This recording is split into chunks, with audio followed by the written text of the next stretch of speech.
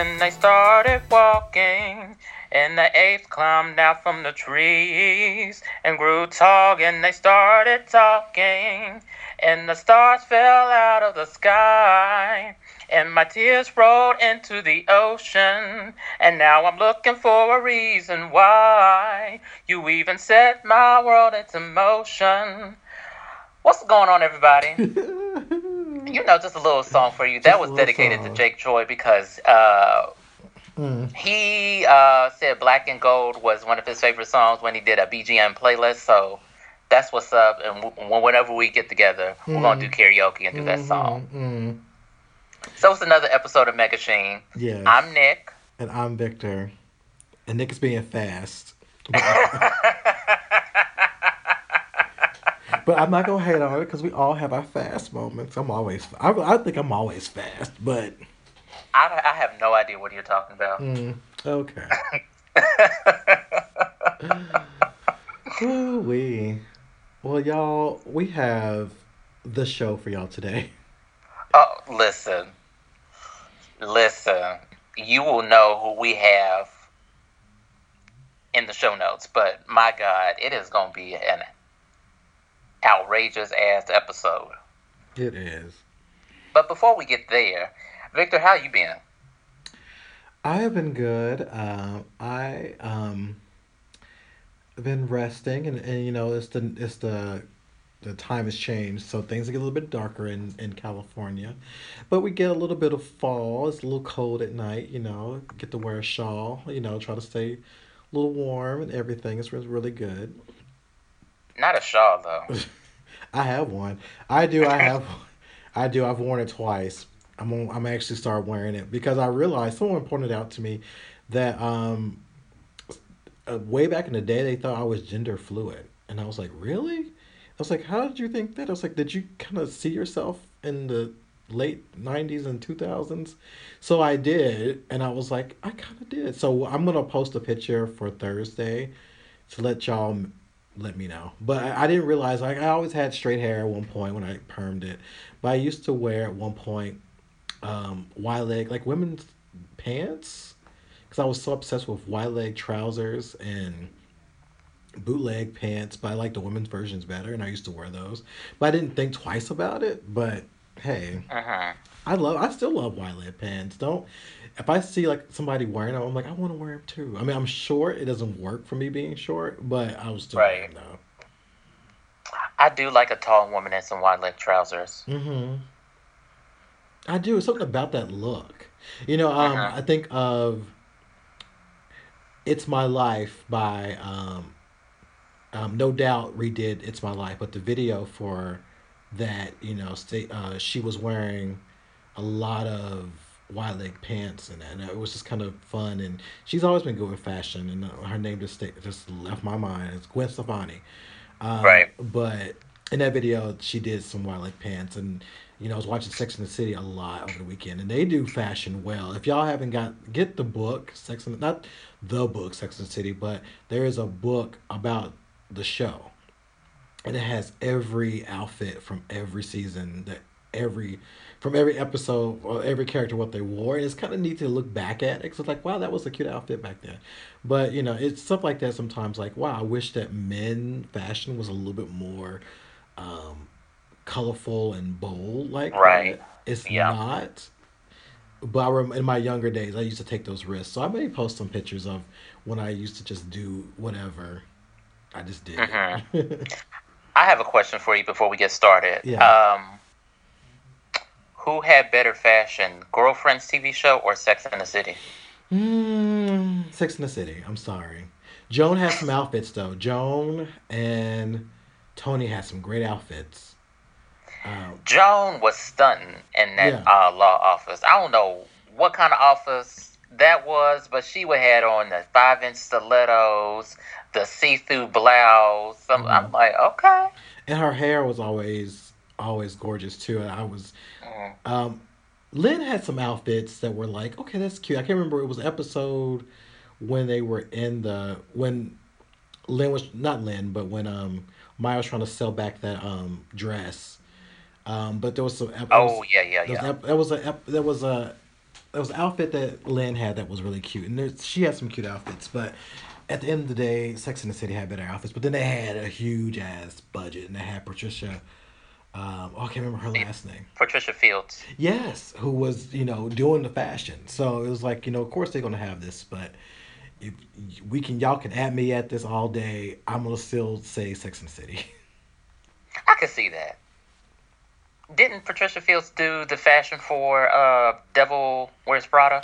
I want to say yes, and now they're gonna be missed. Cause I used to want to be a fashion designer. That was my goal before I went to college. I wanted to be a fashion designer. I still have my old designs. Like I look at it now, I was like, I think I was ahead of my time. That's my belief. But anyway, which I should have said something to our guest that we have today, because Yes. a lot of my ideas came from a particular show. So And if you listen to the show and past episodes, you should already know what show Victor's talking about. yes, let's just go ahead and tell them. We just go No, ahead. no, no, no, no. No, Don't tell okay. him. Don't tell him. Well, y'all But gonna be surprised. let's get into some of this unbased tea. Yeah. So we'll start with the big news today. The big news today was Brian Michael Bendis. Now, if you know who he is the mastermind that has been behind Marvel for many years. He's given us Jessica Jones. He's given us Riri Williams. He's also given us Miles Morales. He also shook up the X-Men by bringing back the younger group from the 60s up into our time now. And he's been a part of Marvel for many years. He has some hit or misses, but any writer has that. But the big news is he is now going over to DC. So he's leaving his comfortable home in Marvel, and he's going over to DC to do some stuff over there. Folks lost their goddamn And mind. they did, and y'all know how I feel. I've said this many times. I feel like social media is a place that a lot of people go to feel like a part of something, and I get that. But sometimes I think there's also this group think that if your faves say they don't like it, you don't like it either. And I was watching it all this morning, and I was like, I don't know where this hate is coming from. What did you think about all the hate? I don't pay attention a lot to comics because I feel like if I were to start in comics, then I would have to go back through all these issues and whatnot. And they're so expensive to start, number one. Number two, I felt like, okay, so he's done with Marvel, so he's going to try DC. Okay, I can't knock somebody for. He's been there, what? How long? Oh, way over 10 years. So it's time for him. He wants to try something new, and if he left, anybody else was going to try to snatch him up, Mm-hmm. and the people with the most money was going to be DC. Mm. So I just want folks to A, calm down. B, now in terms of his stories that he's leaving behind, I fully agree with everybody else that, especially in terms with Riri Williams, that a black woman should write her. Mm. Because even though I think Bendis, he has a adopted black child, Yes. okay, that's good. And, kudos to you. But there's some nuances that no matter how immersed you think you are in black culture, you can't write from a black woman's perspective. Like, Mm. for example, for us, even though we're gay men and we have a lot of female influence around us, a lot of experiences we can't really relate to because Right. we are men. Right. So I get what everybody is saying. And it's past time. When Yeah. was the last, how many black women have written for the big two in the past 5 years, 10 years, 15 years? Forever. It's Right, it's been less than a handful, or that we even know about. Um, right. and if y'all have paid attention, if y'all remember, there was some posts I think from DC, they would show like, look at our women's group, and it was all white women. I think It was mayonnaise white. it was like one woman of color. I think that you had to really look at, but it's you're right. There's not a lot of black women writing, um, and I think it would be nice if we could have more black women a part of this. And you're totally right. As a writer, it's that's something you have to think about. For example, I wrote a pilot where the lead is a black woman. Is a black woman who just graduated from high school. I'm like, okay, she's my lead, but I'm drawing on my experiences with my friends and just Hmm. being black, but I can never be able to really give a true perspective of what it is to be a black woman. I'm not. So, if this ever got picked up or whatever, I will always, if they said, well, Victor, you need to like step off and let something happen, I'd be like, okay, great, but can I have a black woman oversee something or make sure that this is representing this character? So I give Bendis credit for introducing us to strong female characters and people of color.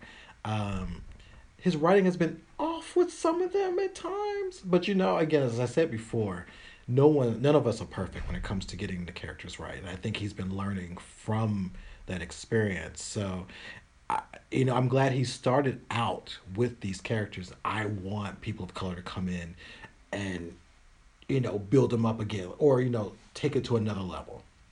Right, exactly. And not just black women, uh, Latino women, Mm-hmm. Asian women, disabled women, trans men, Mm-hmm. other people of color. Because at the end of the day, we all deserve to see ourselves represented, Mm-hmm. whether Yeah. it be in comics, video games, movies, books, TV shows, porn. I mean, whatever. True. Very true. And I really want. And, there are some trans women who are writing comics, indie or not, and which is great. I just, again, as you were saying, I would like to see more of color people writing, and I like the fact that we can turn it indie. I like that that's now a choice. For a lot of us, who's like, what? If you don't take us, we'll just do our own thing. Hmm. Um, but I would also like to see us in the big two. Um, Not that we need to be considered valid, but it'll be nice to say, hey, we can do that too. We can do our own stuff, and then we do that too. So, at the end of the day, I don't hate Bendis. I don't think he's a bad person. I don't think anything. Again, I don't know where the hate is coming from, but I am appreciative of what he has given. Because if he didn't give us Riri, we wouldn't have Riri. If he didn't give us Jessica Jones, wouldn't have Jessica Jones. If he didn't give us Miles Morales, wouldn't have it. So we have these characters that people are looking up to, and now because he started this foundation, it's time to pass it to people who can properly continue that foundation. Exactly. And build it up. Yeah, yeah. So congratulations to you, Bendis. I'm sure you'll do great in DC. I saw some people concerned about Nubia. I hate to tell y'all that she's not coming back, so y'all can stop worrying about. Y'all gonna get. Are you going to get the alternative version? You will not. And watch. He'll probably bring her back, but let's not get to a point where we just speculate everything. Let's just see what he does, and then we'll come Right. back to it. Because now, as one of my friends pointed out to me, he hates being on Twitter. He said it's a lot of non-writers talking about what writers should do, and I was like, "Oh Lord!" I was like, Welcome to Twitter. I mean, where you been? and I was like, "Right," and I said, "I get that." So like a part of me is like, at as a writer, I'm always gonna be like, "Girl, we're gonna always have some hit or misses. The best thing we can do is learn from it and just get better." So let's keep that in mind as we critique these people. And also, if y'all have suggestions, share those suggestions because you know what happens in class when you sit up there and talk about, oh, I don't like this. The first day teacher do, well, what would you do better? So be prepared, y'all. When y'all talk about you don't like something, you better have some receipts to show what you can do because if you don't, sometimes your argument may just fall Hmm. and crack on the ground. Oh well. All right. So what else do we have? Well, we're gonna talk about this later, but I saw Thor and I'm excited about it. I'm gonna leave it at that. I saw Thor 2, and yes, we will have a full review Hmm. of Thor coming up. But yes, 1,000 times yes.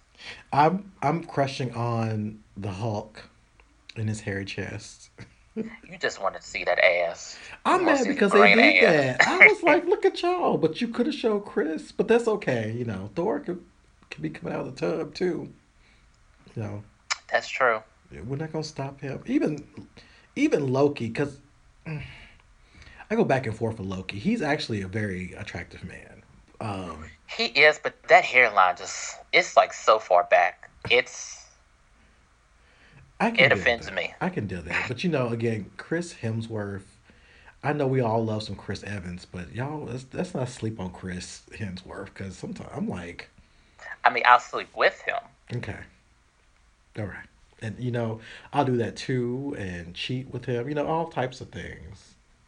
Now, see, yeah, if I had to choose Chris Evans that's too much. I don't need that kind Lord, of stress I in know my that life. would be stressful. I'll have to, pull out a cigarette on that one because I'd be like, because you got to think about it, like which one is tall, which one, and you see pictures of them together. I'm just like, I can't have both of them. yeah, can I split the time? Like they said, you only have 1 hour with one. I was like, can I have 30 minutes with each? Listen, we will both of y'all jump in this bed right now Like, yes, that's just and give me that work. yeah. I can make 30 minutes work. We can do that. We can do Yeah, that. you can. You Shoot. can. You can. Do 30 minutes and then get to a Judge Judy episode? Yes, you can. You'd be worn out, but I'll take that walk of shame all over the town. Be like, yeah, I That just ain't no got walk of shame. that's That's a merit badge. yeah, That is a Pokemon gym yes, badge. that is.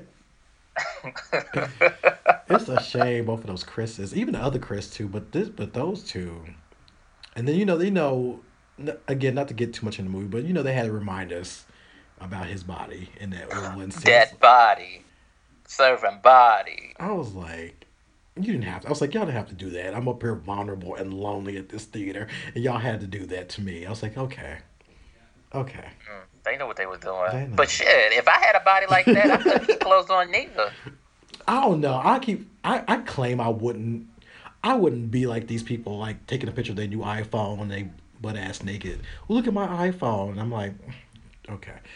But again, if who knows what I would do if I was in that shape, good a shape. But yes, we'll talk about Thor a little bit later. But we just had to get a little bit in, and also to the Queen, to both queens. Oof. Yeah, Tessa, Kate, y'all fucking did that. Hmm. I need more of y'all. I need just a movie of both of y'all showing out. But Listen, oof. I still want that headpiece. Oh my god, I want that headpiece. why? Now, I went to a guest premiere on Thursday after like Thursday night ish. Oh, you fancy. And no, that's just LA. And why did some drag queens come in? I didn't. I should have took a picture, but I wasn't thinking. Drag queens came in already with the headdress. They Because already that's what we do. These hoes were ready and was taking pictures already. I'm just telling you that headpiece. Like I want to wear it. I have no reason to. I just want to have something like that. Like when you want to be evil. Like that's the type of headdress you wear when you like want to approach somebody about their man and you pull an Alexis moment on somebody with that headdress Mm-hmm. or a sable. But you just Oh, want to. not Sable, not Sable. Yes, walk into the room with fur and that headdress, you will be. You have to say nothing. You already know it's just over at that point. Right, you already know. I ain't got to say nothing. I And already know then what's going down. Shit. and Tessa gave us. We haven't really seen. It's hard to talk about this, but we haven't really seen a black woman in that role. That was nice, and I'll leave it at that. Okay, enough. Enough, enough. Yes, Okay, moving on. yes. Um, so this kind of broke, I don't know, last week Hmm. sometime. Hmm. And I don't know if it's in place or not, but Twitter is on some bullshit. Like always. In addition to everybody got 280 characters, so think pieces, threads, all that shit is like down. It's currently happening right now. But Twitter is also addressing apparently there's too much sex on Twitter.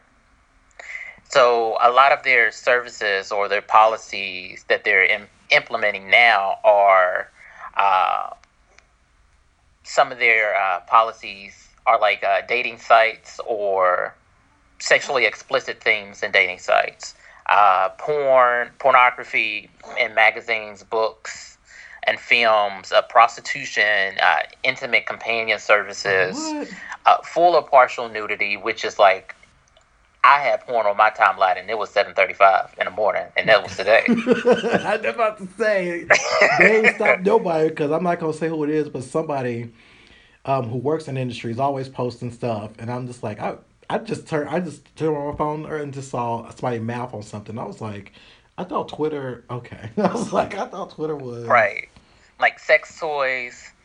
But okay, so if they are trying to implement all these rules, mm. which I know for a fact they're not, because right before we jumped on this call, I saw some porn videos scroll across my timeline.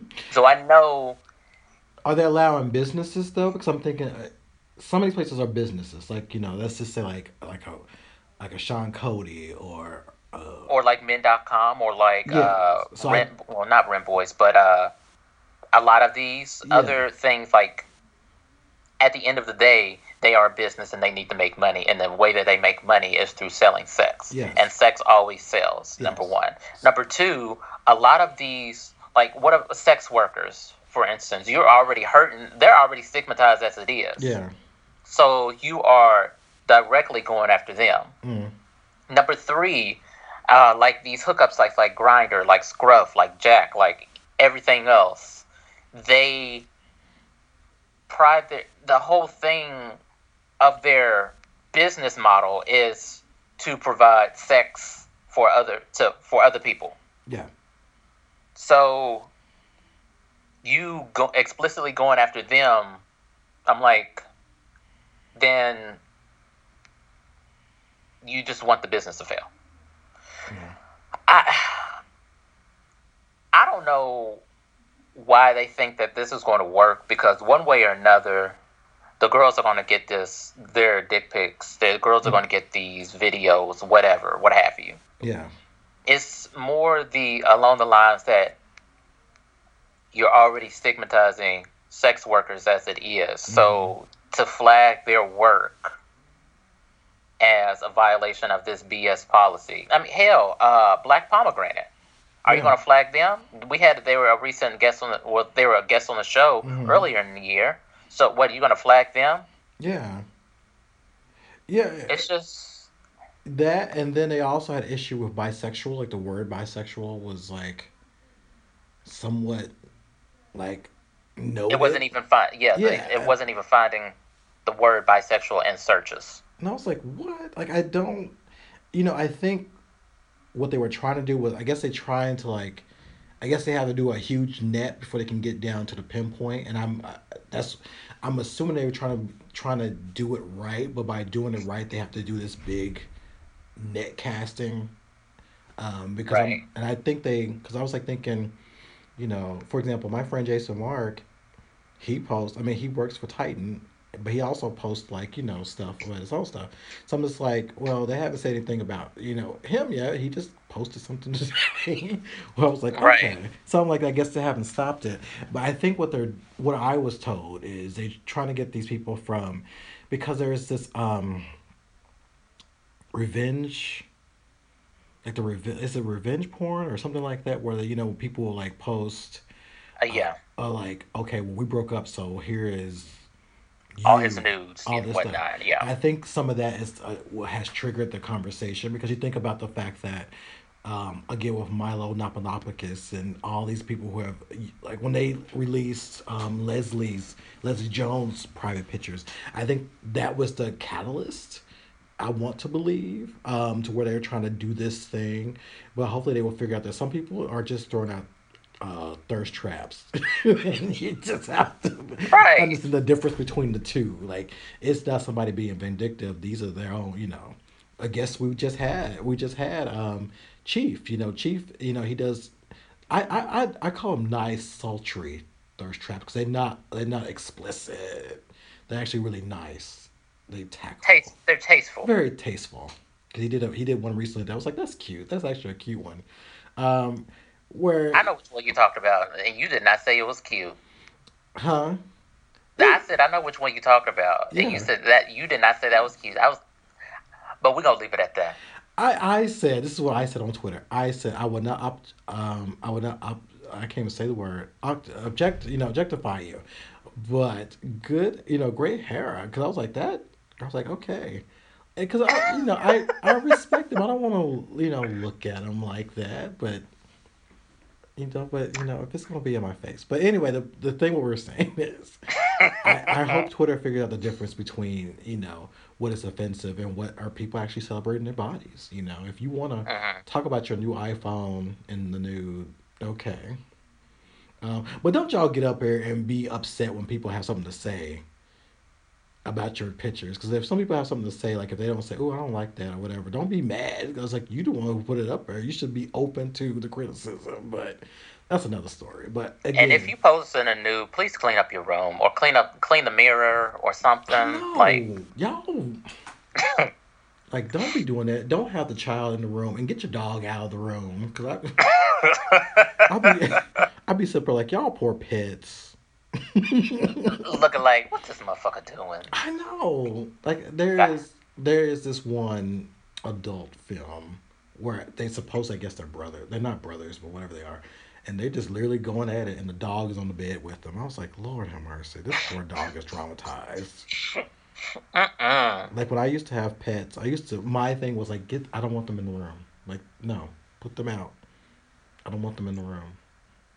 Child,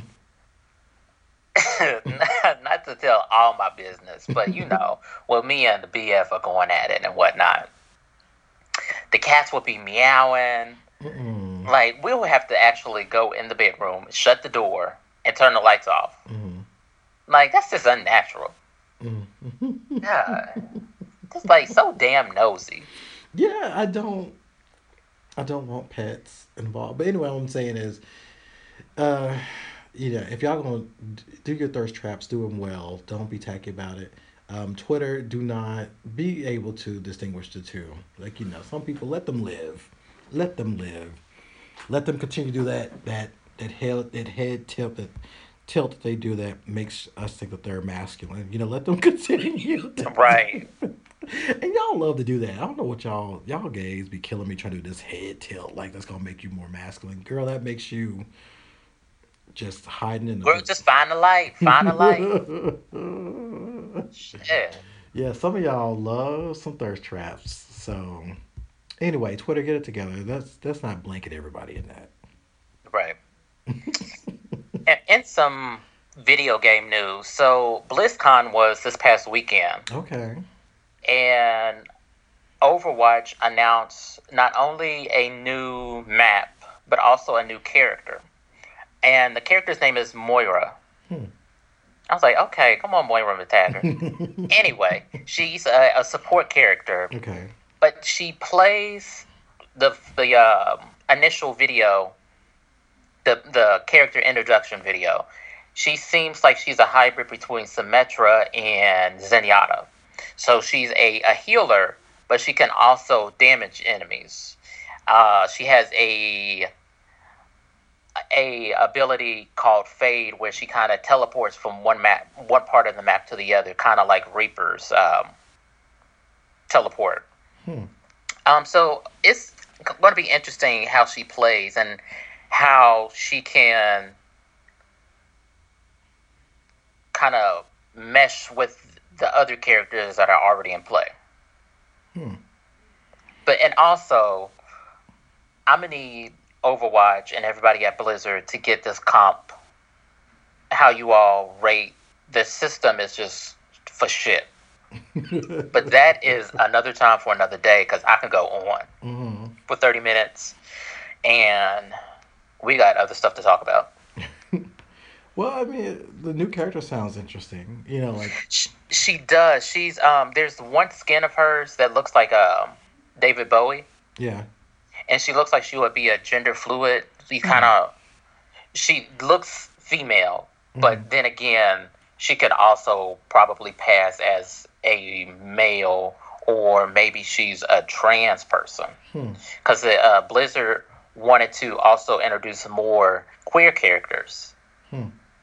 So we already have Tracer, and so it could be another character. And they don't necessarily say it in the game.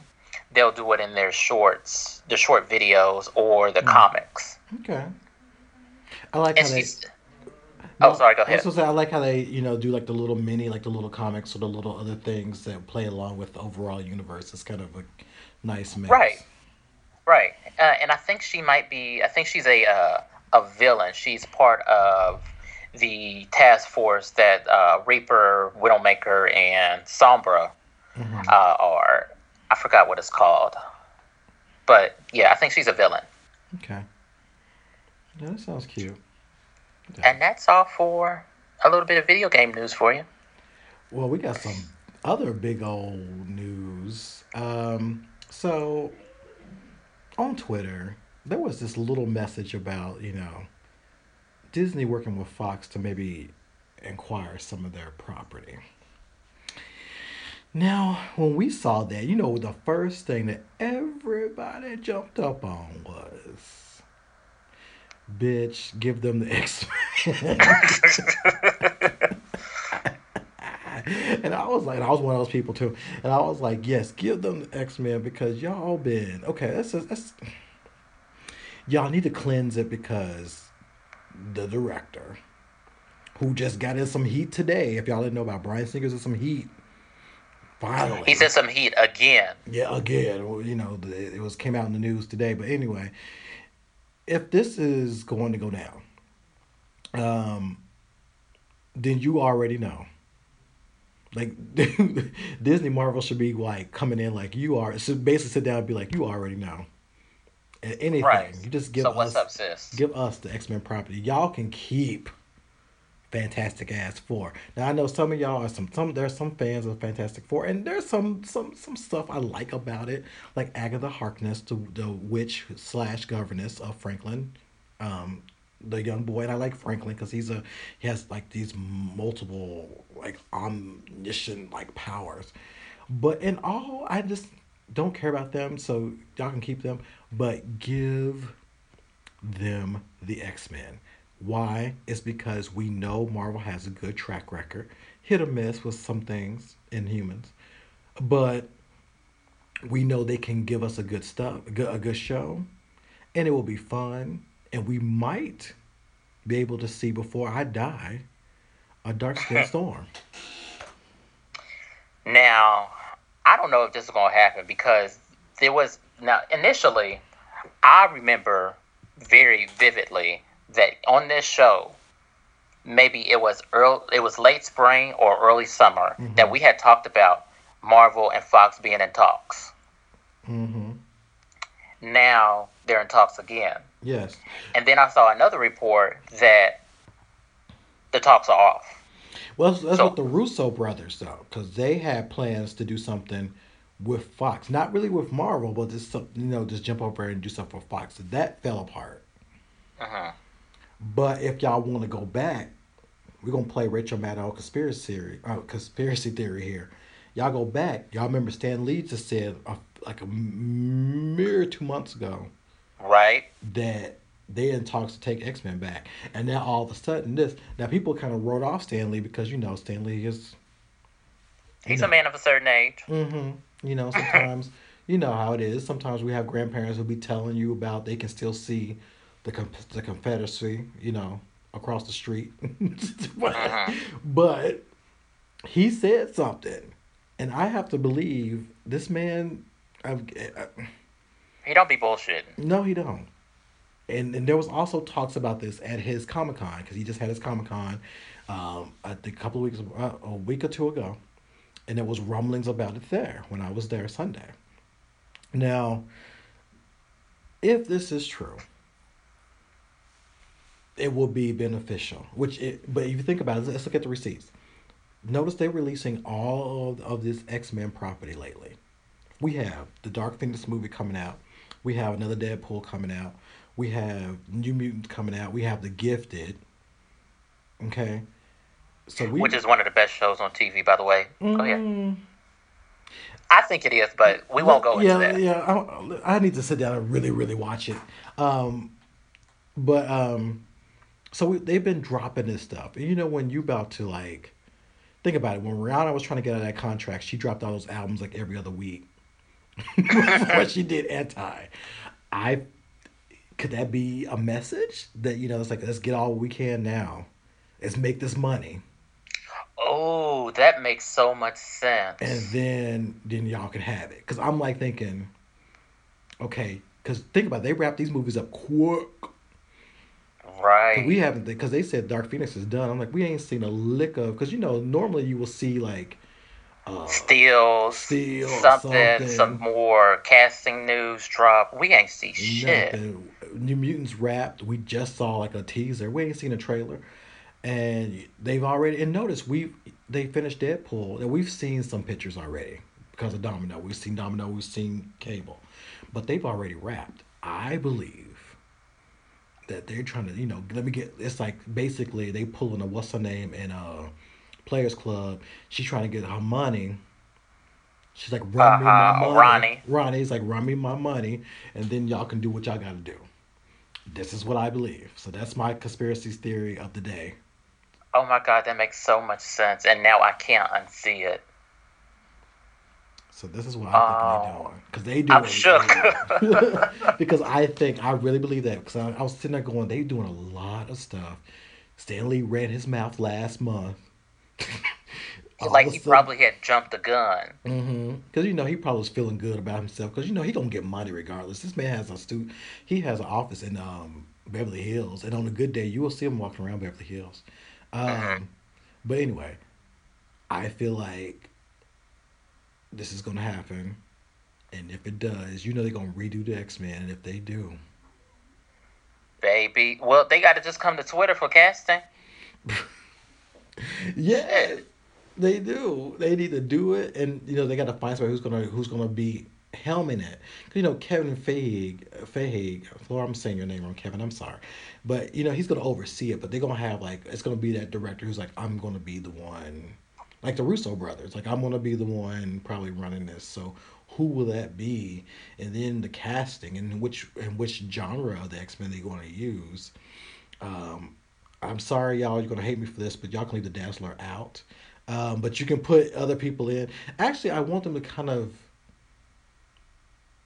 mm, like try to really remix it because we've seen so much Wolverine. So if you're gonna put him in, they could actually make him the I think the 5'2", 5'3" he really is because he's not He's tall, not tall at all. Yeah, he's not tall at all. and they can do that. I mean, if they can make a talking raccoon, they can make a 5'3" Wolverine. You wild. You are wild. And so I'm just saying that this is their time to really kind of really reshape it back to what we like about it. And if Marvel did take it back and was smart, this is how they revamped the X Men back to how they were in the '90s when they dominated every goddamn thing. So I'm like, Hmm. this is how y'all do it. Take it back, because at this point, Sony has proven the point of Marvel that Marvel is better with these properties. When Marvel got a hold of Spider Man, what happened? Gold. Now, if this, say this is happening right now, Mm-hmm. they already probably have stuff in the works or scripts in the making. Mm-hmm. Just like Moeller. Yeah. So say they get the rights back, Mm-hmm. and how Infinity Wars is going to be what, a two-parter? Mm-hmm.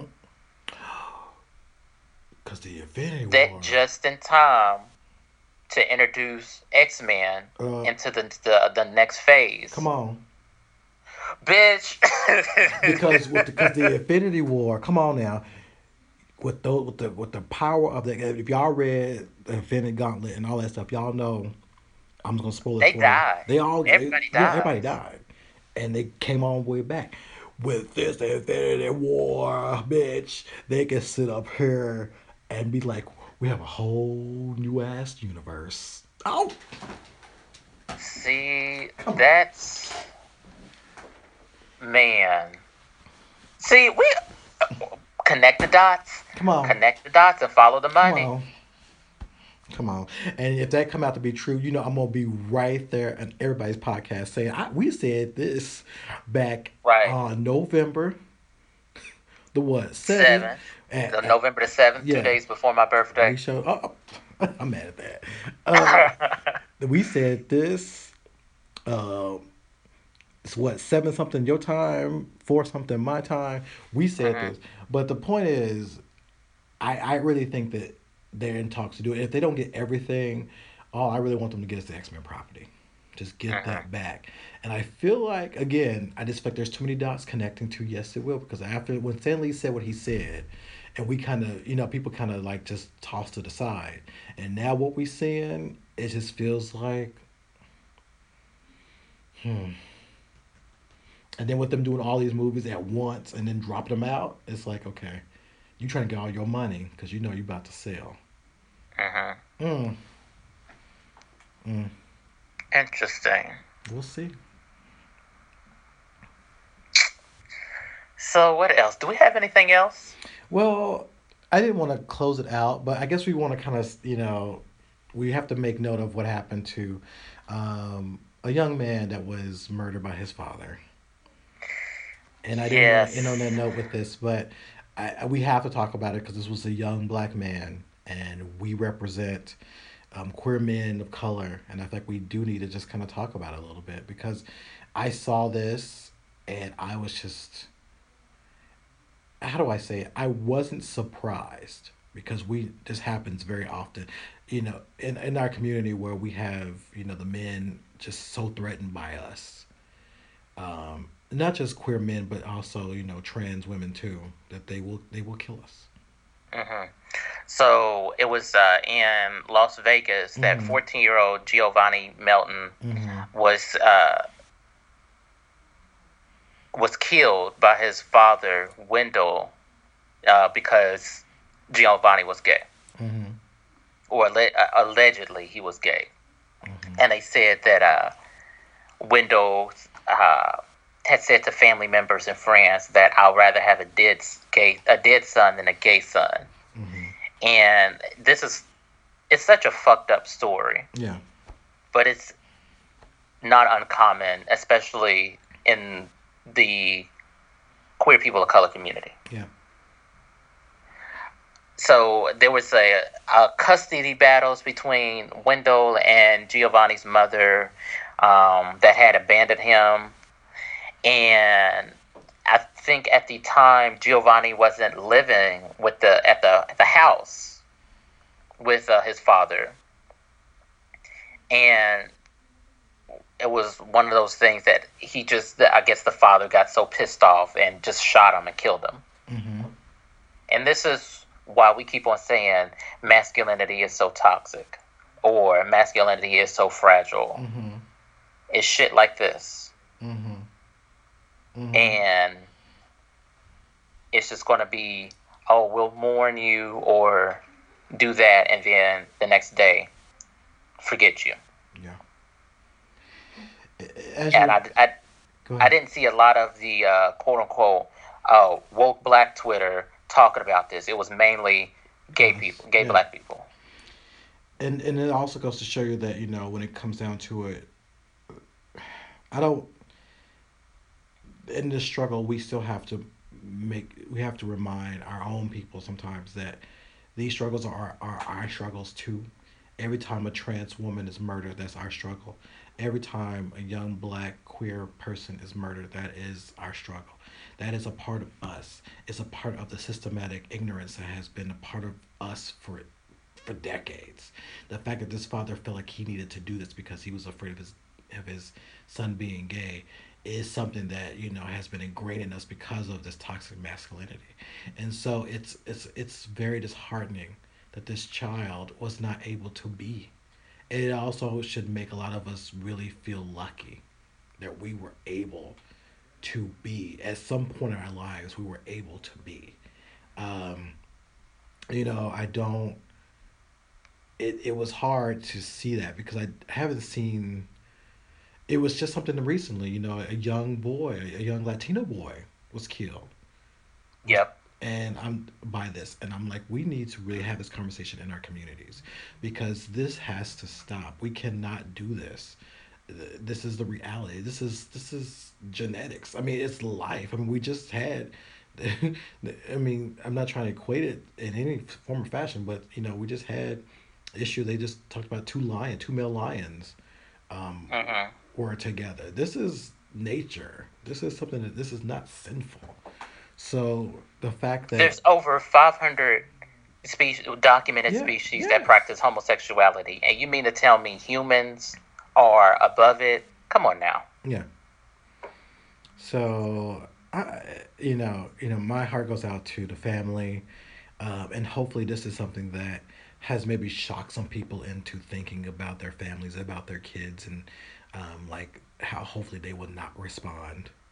Um, and hopefully there is a way we can start having better conversations within our community about how to address this because again toxic masculinity is a disease and it is killing us, so we have to Hmm. figure out a way to stop it. We just can't have this continue on like this. Yeah, it's terrible. It is. But actually I don't want to end on a bad note. I want to end on, we'll see how this would come across. Warner Brothers, they still feeling themselves for the Wonder Woman success. She's basically saved the DC universe, cinematic universe. So they are her campaigning for her for the Oscars. Now, I'm thinking with these type of movies, I'm thinking of best score, best cinematographer. No, they are going for best actress, best movie. Oh, okay. No, I've Are you seen. sure? Yeah, you can y'all Google it because there is a you can see it. They have you can see the print. Um, in fact, I'm gonna Google it right now. Because I was like sitting up there looking at it, and I was like, oh, okay. Now I'm not gonna shade, ma'am, Miss Gall. I Now, what? She wasn't going giving no tour de force. yeah, no, That's for goddamn sure. But it was tolerable. yes. Now, I mean, I don't know what movie that they watched, Oh man, can you see? but the movie that I watched, maybe cinematography, maybe sound mixing, Mm-hmm. but actress, Yes. okay. So now the movie has done well. It's already hit. It's almost at 800 million, um, and you know that's great. They're looking into possibly again best actress, best movie, best director, which we can play with that. Um, but I don't know how deep we need to go with that, but if we're gonna go there, then I think about Captain America: Civil War. I think about Captain America: Winter Soldier. Like those to me, like okay, we're gonna play that. They should have been put up there, but they wasn't. I So, don't think Christopher Nolan even got an Oscar now. no, I don't think. Not for Batman, anyway. No, he got it for like. Well, right now he got one for that movie that nobody saw, but apparently everybody thought it was good. What, Dunkirk. Dunkirk? That's what I don't even know what that was, but apparently, Girl, it um, was some kind of war movie. I guess I wasn't even paying no attention to it. There's also rumors that they may want to put in Justice League. Now we ain't now, Okay, so who's high? Who is smoking crack? but you know what? It's like it's like when your mother, you like you're a little 5 year old, you can't sing, but your mama gonna still support you to get out on the stage and sing "This Little Light of Mine." That's what they doing. You Okay, know what? that's what they doing. And you know, I'm not gonna shade Gal Gadot because she did a great job. I enjoy her as Wonder Woman. Um, but I don't. You know, Girl. I think about the great Meryl Streep. I think about Viola Davis. I think about the type of stuff they give us. Now, that's a lane that very few can be on. Especially you talk about Viola Davis. Think about her in Fences, her in Doubt. That little barely time she was on that stage, but she still Uh-huh. got that nomination. You know, and that's skill. And I'm just saying, okay. So like I said, we're not gonna shade up in here, but I'm just saying, I appreciate their enthusiasm. But let's be realistic. Hmm. Let's you know what, baby? If you like it, then I love it. Yes, you know Go what? ahead. That's right. That's right. You go ahead and do that. And on the same note, what's Bay has Henry Cavill has told the truth and basically told everybody that he knows Superman ain't shit, and hopefully they'll get it right. And he also said that Wonder Woman was truly the beginning of this cinematic universe. I've He seen recent pictures of him, and he looks huge, he like looks. as big as this damn sofa. I know, and I'm enjoying this little mustache beard thing he's got, and he's been taking cute, like his little outfits have been like very fitting, and So he naked. no, it's just he's always been a nice Popeye's meal, but I'm just like, I would want to see him in the Tom of Finland outfit. All that leather, mm, because cause that's yeah, cause he has an innocent look to him, but he's not innocent. But I want to see that something about him, the way he's been looking lately, especially when he's in my pictures with my husband. And so when he's in my pictures with in those pictures with Jason, I'm just like, okay, you know what? See, that's something right there. That's where I have to have a moment where I have to be like, if you told me I only had an hour or 30 minutes, I'd be like, you know what? Then I have to forfeit because I can't. That's because I want those two. I'd be. Let me quit. See, we try to make a family friendly show. this ain't no goddamn family friendly show. If your family is listening to it, but Ooh. good on you, mate. But if you come over here and think that we're gonna talk about cooking recipes and Ina Garden, then We this might ain't though. the show for you, boo. No, you said Ida Gardner. She has some good reps. She has some good recipes though. She does have some good She recipes. does. I I'm not think gonna her lie. husband don't like her. That's just me.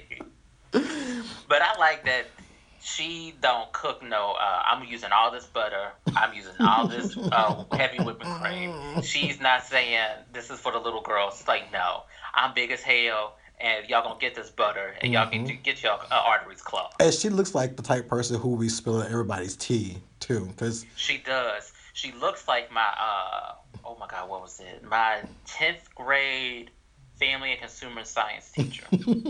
So let me tell you a quick story before we go to break. This bitch, she had the audacity to eat somebody's sandwich, then put it back, and then cop an attitude with that other person when they said who ate my sandwich. Do you know I would have laid hands on this big girl? hmm. Mm. I was like, she know better. Ate it. It's like, oh, I got hungry. I was But like, bitch, you wild. yeah, that's a Oh new my logic god. for me. But we love Ida. Well, I miss Sandra D though. Sandra, whatever her name was. I miss her, her Kwanzaa cake. But I missed Listen, because Sandra was she like, okay, we gonna make this little rinky dink ass food over here, but these drinks are popping. she did. It'd be like this half would be like, I'm going over to we're going over to Ames. No, we're going over to we're going over where you getting these groceries from? We getting it from Food Dollar. We're going over here to get these drinks. Listen, she was all about them drinks. She's like, listen, you can have a peanut butter and jelly sandwich, but these vodka tonics over here, these motherfuckers gonna get off. Ooh, I miss her because she had some drinks for you. No, she had some. Her, back in the day, Rachel Ray had some good recipes too. But I'm mad because we on this topic. But Right. Sandra has some stuff, and some people don't like her, but I love the Pioneer Woman because she has some good food too. Now I know she got some trouble about some Asian stuff she did, and I think she apologized for that. But she still has some good food. Her husband's kind of dirty cute. But besides that, she has some good food too. But I between Ida and Sandra, those would be some people I would love to kiki with because they be telling everybody business, and you'd be drunk before you know it. Because after you ate this cheap ass meatloaf that Sandra made for you. That's probably soul food or something. Yeah. Or great value. She's like, look, I'm not wasting no motherfucking money on this meatloaf. I know. What I am gonna get is this Grey Goose. Yeah, and I'm mad because she was like super rich, but she was talking about when she was growing up poor. But this woman's super rich now because she married rich. But she was super rich, and I'm like, how you gonna talk about you ain't eating like this? But I appreciate what she was doing. Right, and Ina got she lives in what's that? She in the Diddy Ass Hamptons. place up in Chesapeake Bay and all that. Yeah, in Hamptons, all that stuff. Yeah, the Hamptons. Which is ugly. Right. I think it's ugly. I didn't like the Hamptons when I went, but it was alright. That's that whiteness stuff. But I went to the Hamptons. I was like, it's cute, but I wouldn't want to be like in it. Like I don't want to be like after living in Los Angeles, I'm like I could just stay in Los Angeles. But this is cute though. You know what? Let's go ahead and take a break. Let's take a break because we are running off all kinds of tangents. All right. And we will be back with our king size issue with a very, very, truly outrageous guest. Yes.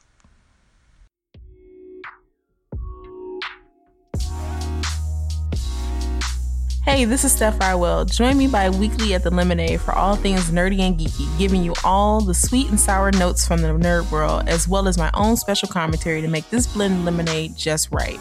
Follow the Lemonade at Audio Boom, SoundCloud, Podbean, at the Points of Interest Network, and I'll see you guys soon.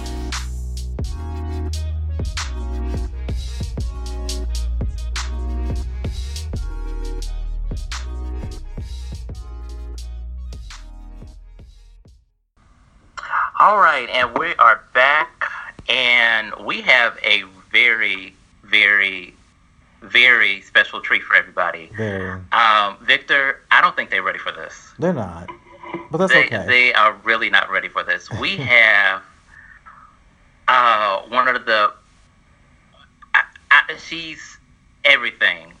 She was behind some of our best cartoons, especially our favorite, Jim. We have the incomparable Miss Christy Marks with us. Hi there. Hi. This is so exciting. We're so glad that you took the time to be with us today, and I can't tell you how this is amazing. I was like just giddy about this all day. This has made my work day really exciting. That's excellent. So we're going to go ahead and get started here.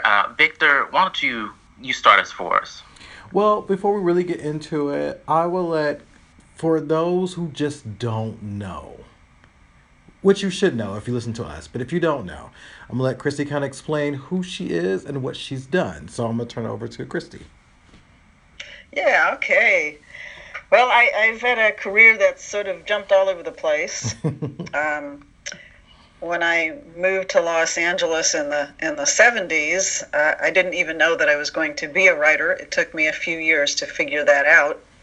I mistakenly thought that I was going to be a comic book artist, but I very quickly discovered that I could not draw well enough to be a comic book artist. But I knew I wanted to tell stories. What I was really about was telling stories.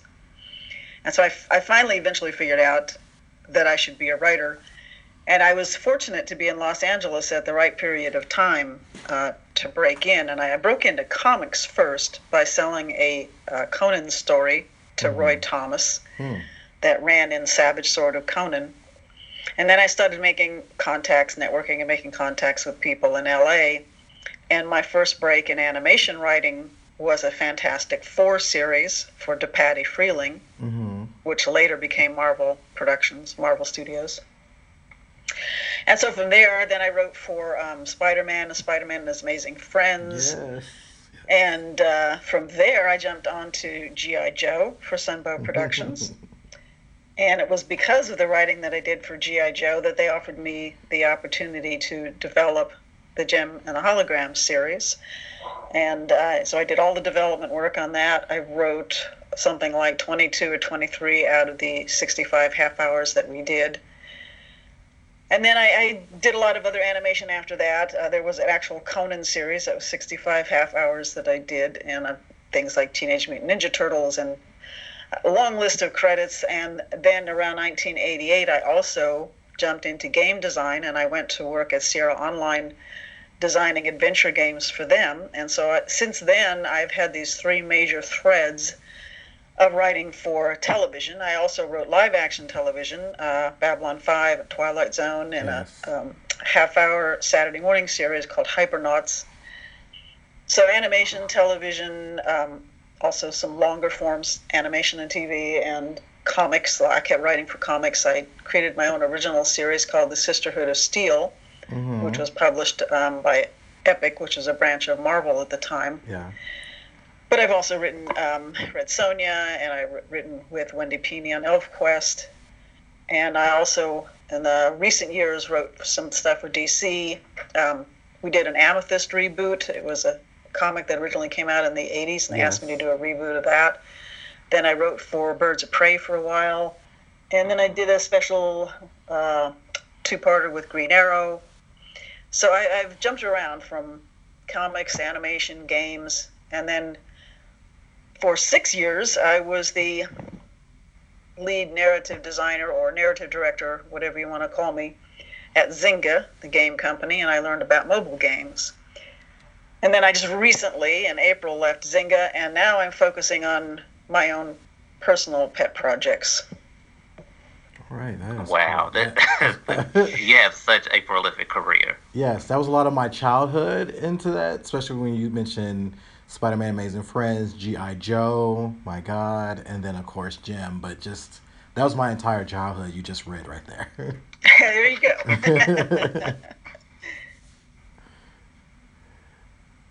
Go ahead, Victor. All right, so my first question is, you got into writing and everything. What was kind of the push? What was that main thing that said, I'm going to start writing? What was that thing that kind of got you into doing that? I'd say there were a couple of different aspects to that. One is that I had spent my entire life creating characters and telling stories because I became obsessed, and I do mean truly obsessed with comics at a very young age. Yeah. And I started reading DC Comics, and then when I discovered Marvel, like early on, like I bought X-Men #1 off a spinner rack when I was a kid. And so I just was so obsessed with comics, and I didn't know that you could just write comics. I mean, I thought you had to draw them, you know, not knowing any better. And so I spent a lot of time, as I mentioned earlier, trying to draw and thinking that was the way that I had to take. And then one day I was showing my work to a very hardcore professional person in Los Angeles, and she said something to me that actually ended up being probably the biggest favor she could do for me in my entire life. She looked at my work and she said, "This is terrible." Oh. And, and I went home and I realized she was right, that as an artist, my work was terrible, but I still had all these stories in me that I wanted to tell. Now, at the time, I'm sure you'll find this amusing. At the time, I was actually a life insurance underwriter. I had just, by weird happenstance, I had just fallen into this line of work, and I would sit around all day, and it was a company that only insured people who were tremendously sick and couldn't get insurance anywhere else. So I was spending my days reading medical reports, and I learned an awful lot about medical issues and medical reports and so forth. But I knew that was not what I wanted to do with the rest of my life. I absolutely did not. And I realized that I wanted to write, that was the way I could tell stories. So I started taking some night courses from a place called the Sherwood Oaks Experimental College.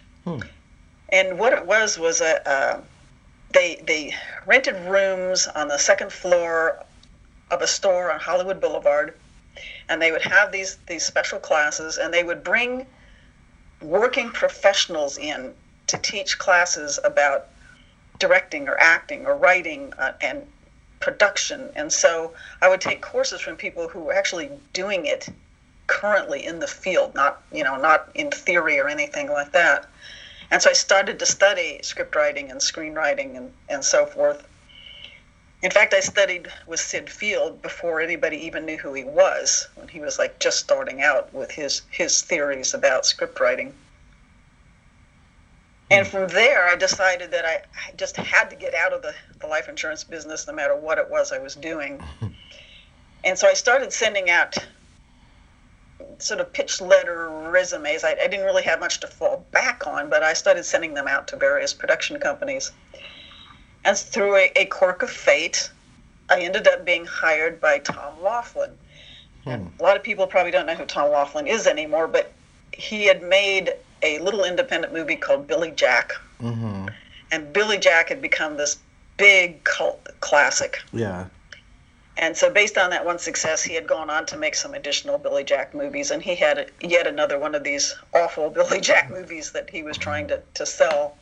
And so I ended up working for him, just starting out like as a receptionist and then working my way up to working with his distribution guy. And so that was my end, to like at least get my foot in the door of the entertainment business. Wow. Because at that point I was still thinking I wanted to write either movies or television. And so from there I got another job at Chuck Fries Productions, and they were a large, successful independent producer. They made TV movies and TV series. They made a version of the Martian Chronicles at the time, and they also made a really, really awful live-action Spider-Man series back in the late 70s. And I was around for that, and so I could go into the office, the production office, and pull scripts off of this stack of scripts and read these Spider-Man scripts as they were being done. And it convinced me that I could do as well as these guys could, because they were bringing people in that knew nothing about Spider-Man. They're just like, standard old white guy TV writers. And they didn't know anything about Spider-Man or the comics. And so I thought, surely I can do as well as this. Yeah. And then after a couple of years of learning TV production, which was enormously useful, I started asking, I want to read scripts professionally, become a professional script reader. And so I started breaking into that. And pretty soon I was doing that full time. And I was reading scripts for movie companies and TV companies and writing up the synopsis and evaluation. And let me tell you, that is a really, really good way to learn about script writing. Because when you see that many scripts, you quickly see what doesn't work. And that teaches you an awful lot about writing right there. So it was a gradual process, and then in the course of all that, I think the most important thing was just that I started networking with people. I started meeting people. And by good luck, Roy Thomas had decided to leave New York and move to Los Angeles. And Roy was at the time the editor-in-chief of Marvel Comics. So I heard that he was going to be at this gathering in LA, and so I went, and I made sure that I met him and talked to him, and he gave me a shot at writing the Conan story. That was my first professional sale. So really it's a matter of being in the right place at the right time, having the drive and the persistence and the determination to make it happen, and then getting that break and making the best of it. That's really interesting. And I think about, at that time, it was probably a few women even in, the comic book industry at that time. So it was, I can imagine how that was breaking in and having a chance to write for Conan out of all the comics back, because Conan was a very interesting comic back in the day. That's what I remember as a kid. So I could imagine I could imagine how it felt like you got in and you're writing for Conan. Well, I think one of the interesting things was that Roy was actually looking for a woman's take on Conan for the story. Wow. He said to me, "If you can bring me a story that is more from the woman's point of view," and then that's what I did. I wrote the story entirely from the point of view of the woman that Conan encounters, instead of it being from Conan's point of view, which you usually see, and he comes across some comely wench and gets her out of trouble, and all that kind of stuff. Right. So I took it the opposite tack and wrote it from the woman's point of view.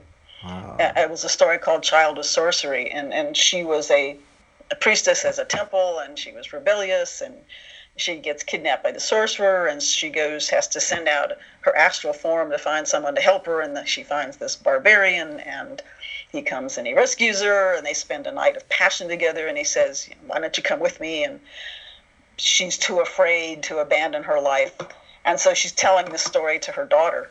So what we discover at the end is that the daughter is, Conan's daughter, and she never knows it until that moment. I mean, of course, Conan never knows it either. But you figure, if you think about Conan, I mean, he must have been like leaving a trail of bastards behind him left and right.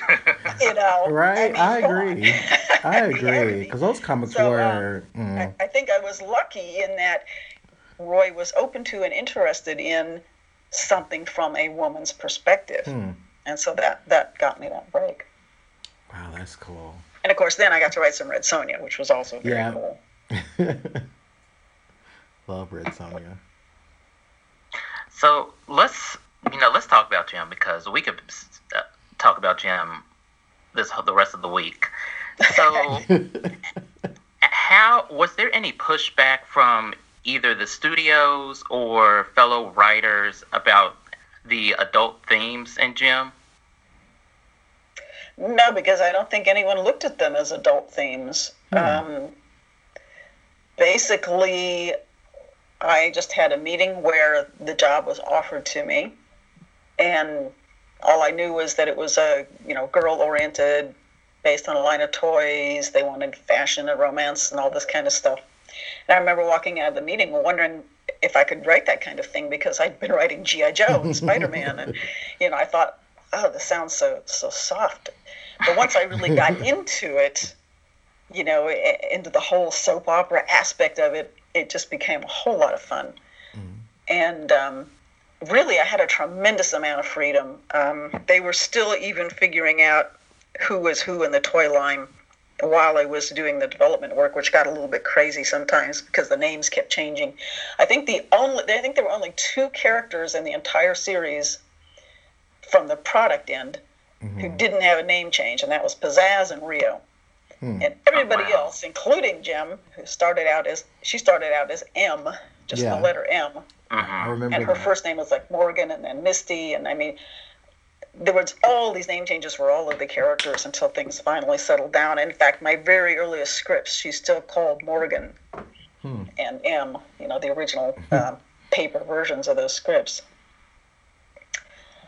Wow. So I had a lot of freedom. I think that the only guidance they really gave me, of course, is, there's, good girl group and a bad girl group. There's the holographic computer called Synergy. Oh, yeah, I don't think Synergy's name ever changed.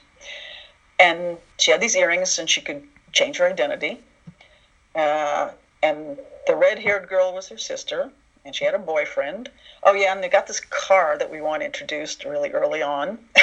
Because it was a toy. And out of that, they pretty much left it up to me. And it was wonderful. It was a great deal of creative freedom. Enjoyed it a lot. I worked very closely with Jay Bacall, the son of Joe Bacall. Joe Bacall and Tom Griffith had the Griffith Bacall Agency, and they were the ones that had this association with Hasbro to produce animation based on these Hasbro lines of toys. Mm-hmm. And so Jay was just a delightful, wonderful man to work with. We had a great time. And not a lot of interference at all. I mean, everything, I think, went really, really, very well and easily, and I don't remember. I mean, there were a few maybe minor notes here and there, but nothing too terribly much. They seemed to really like what I came up with. That's awesome. I know a lot of writers who would kill to have that much freedom as far as creating the world. But I know it. It's true. Yeah. Out of the 22, 23 episodes you wrote, which one did you enjoy the most working on? I don't know if there was any particular one.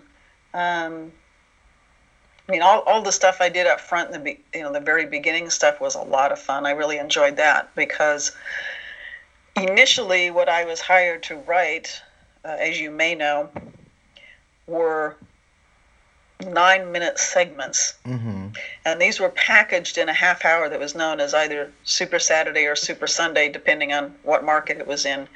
And so the first segment was some kind of a boys program, Inhumanoids or something else. Mm-hmm. Then Jem was in the middle. And then there was another boys program that was the third segment of that half hour.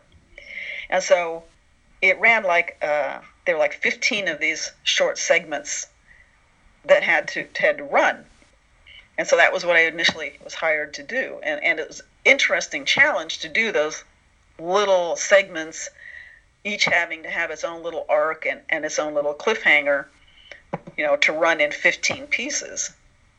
And it was also an interesting challenge that I got these sort of interesting schizophrenic instructions from Hasbro and from Sunbow, because they're like, oh, this all has to be for the girls. It has to be fashion and romance and glitter and all this stuff. But we really don't want the boys to change the channel. So there's got to be just enough action that the boys don't change the channel.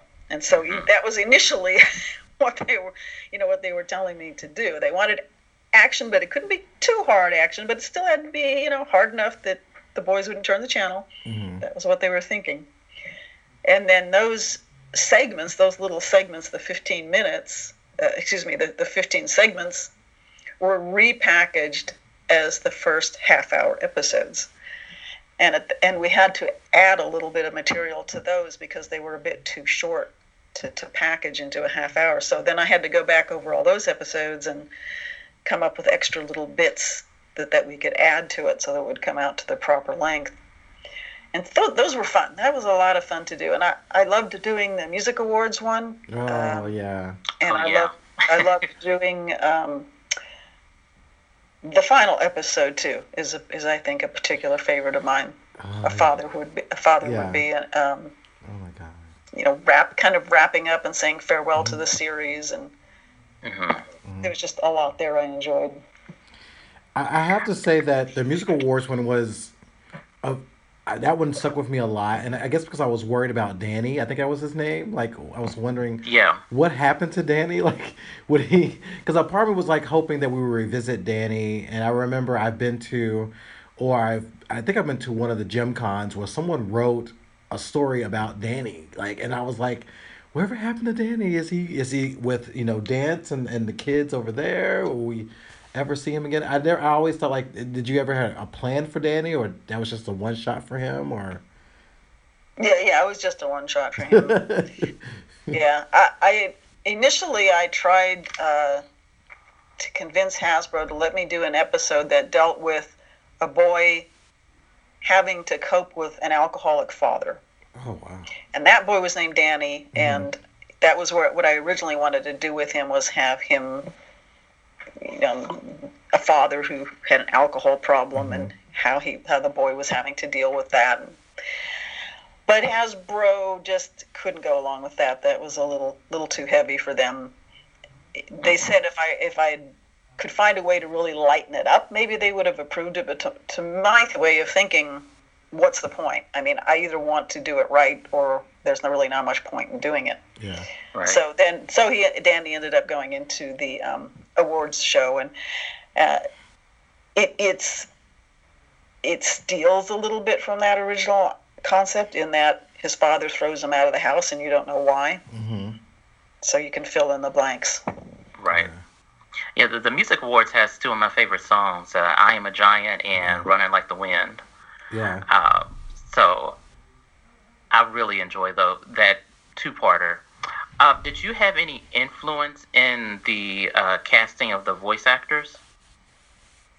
Only in one particular case. All of the acting was done back in New York. All the casting and all of that, and the music and lyrics and all of that was done out of New York. And I was in Los Angeles, so everything was long distance.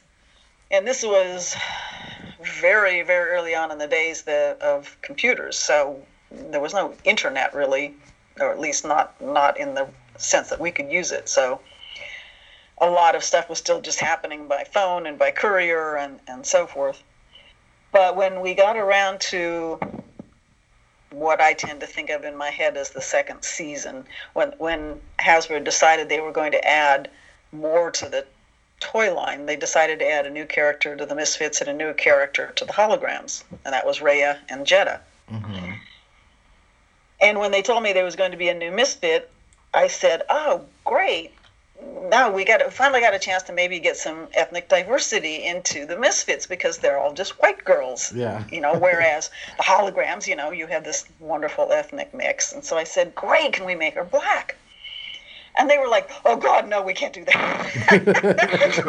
No, oh no, we can't do that. We can't have someone black being a naughty person. So, but she could be British or Australian. That was their concession too.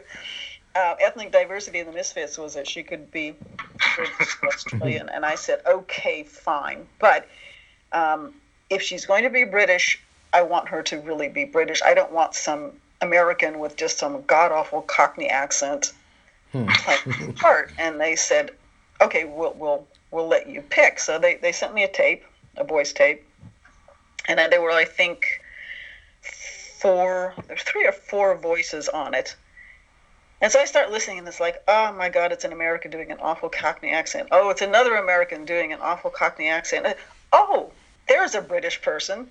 She sounds great. And so it was Louise Dorsey, and they cast her. Cool. Yeah, there was. I read somewhere about the not casting any black characters as the Misfits, because I'm not sure why they chose that route, but because they didn't want. They're very, very concerned about role models, and so with the Holograms. Yeah. They wanted a lot of diversity because they were all good girls and they were good role models. And they didn't want that for the bad role models. And so there's that thinking there, hypersensitive to that sort of thing, which is why, if you looked at G.I. Joe, those villains are all white, but some of them are British and some of them are Australian. Just to have some variety. But that's the thinking behind it. Yeah. And I kind of did something sneaky though in the K-Gem episode. Mm-hmm. Oh the guy that ran this rival radio station and who was a bit on the, I wouldn't say he wasn't like evil or anything like that, but he was not a positive type of character. He was a character that had nuance, but he was out for himself, and I managed to turn that into a black character just for the fun of it, just to like say, hey, people are people. Let's have some fun with this. I think he was Lassiter. Yeah, I think so. Yeah. I remember better than I do. Well, I find it fast. I just like to see more well-rounded characters of all types. Yeah, I would have loved to have seen Jedha as a black woman. I think it would have been interesting. It would have been fasciinating. And I think it would have been great. Yeah. And it's kind of fun because there's the woman that's doing the Gem comic for IDW. Yeah. Sophie Campbell. Yeah. Embarrassed her name has jumped right out of my head. Kelly. Yeah. And so I guess she heard me talk about that because I've talked about this before. Mm-hmm. So I think she heard me talk about that, and so she had the freedom to do that in the comic, which was delightful. Yeah. When I saw that, I was like, yes, she was listening. When I saw that, I was like, she was listening. This makes so much sense. I'm curious about a little bit about Pizzazz. What was your inspiration for that character? What did you draw from to create the iconic Pizzazz that we have?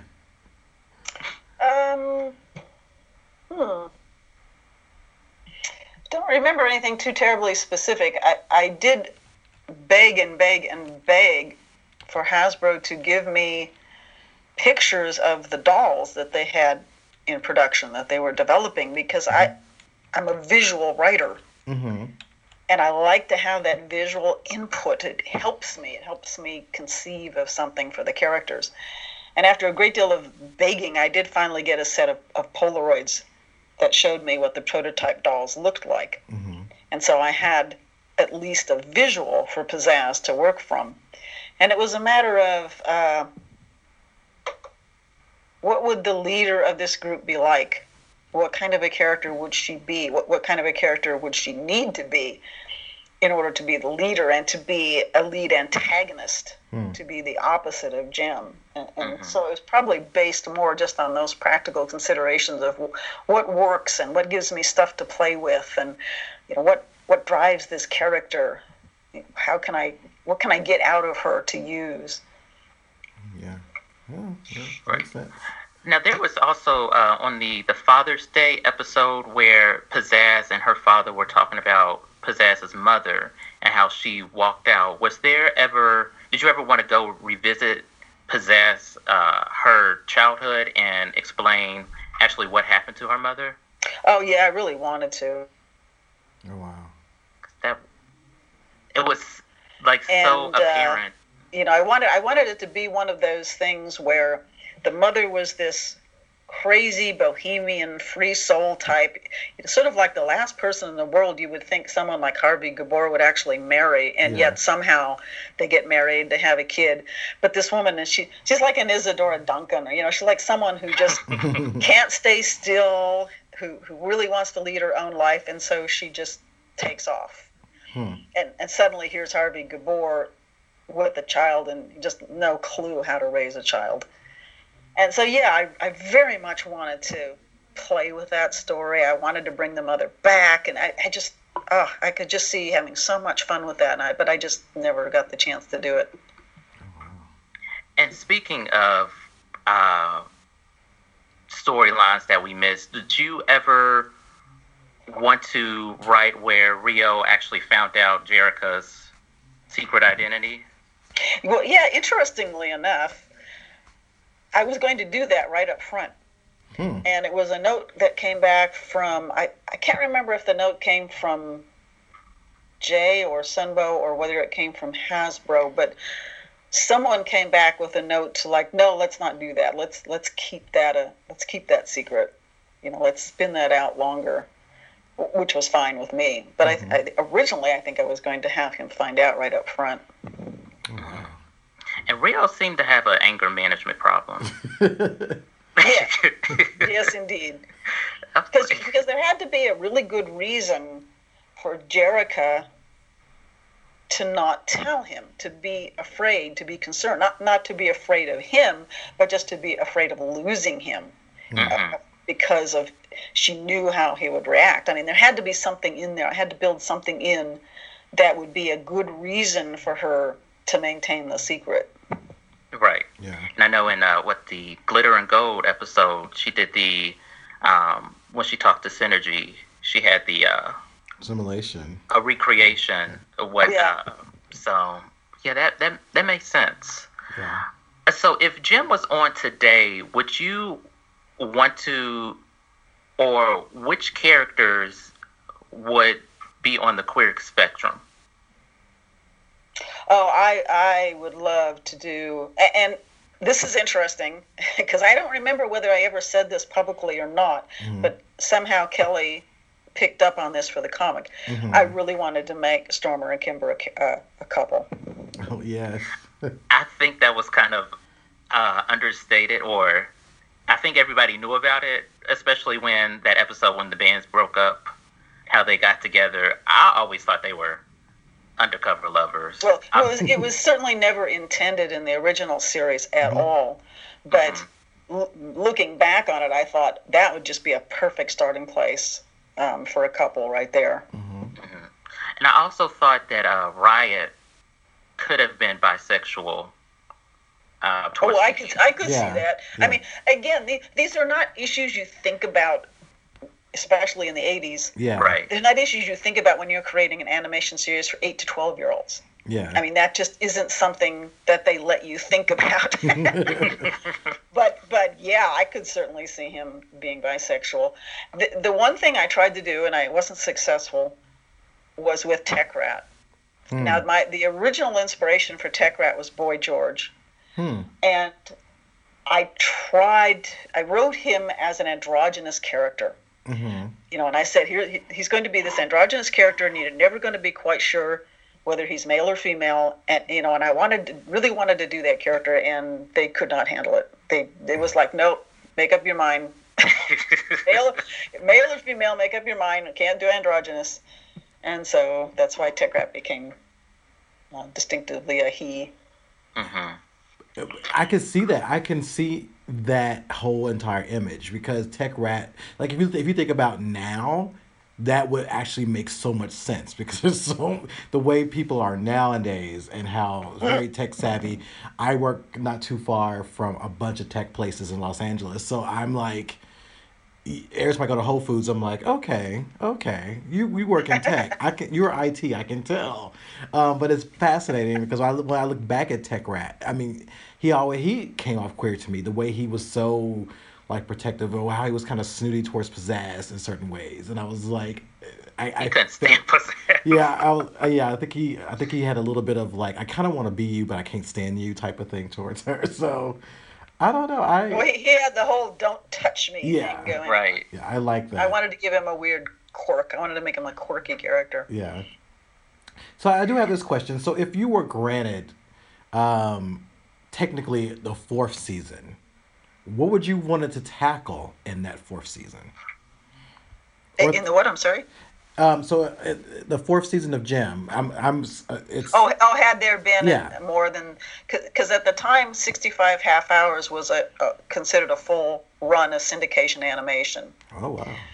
And so we were all kind of waiting when we got to we were getting towards the end of the 65. We were all kind of waiting to hear about whether Hasbro was going to continue the toy line, and ultimately they decided not to, and that's why we ended it at the 65.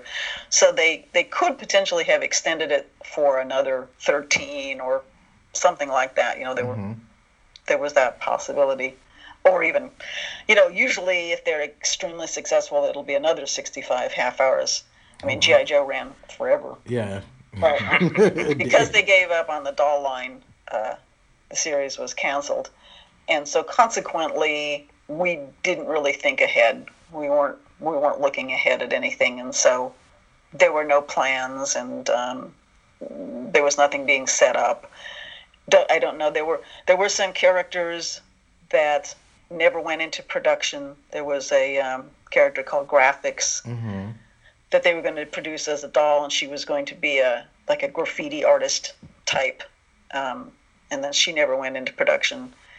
So there was no hint of anything else coming from Hasbro that we would build on, and because we learned ahead of time that they weren't going to go beyond the 65 half hours, we didn't really think ahead towards anything. So I didn't have anything in my head at the time, and I was getting a little bit burnt out. I'd been working very, very hard on the show for a long time.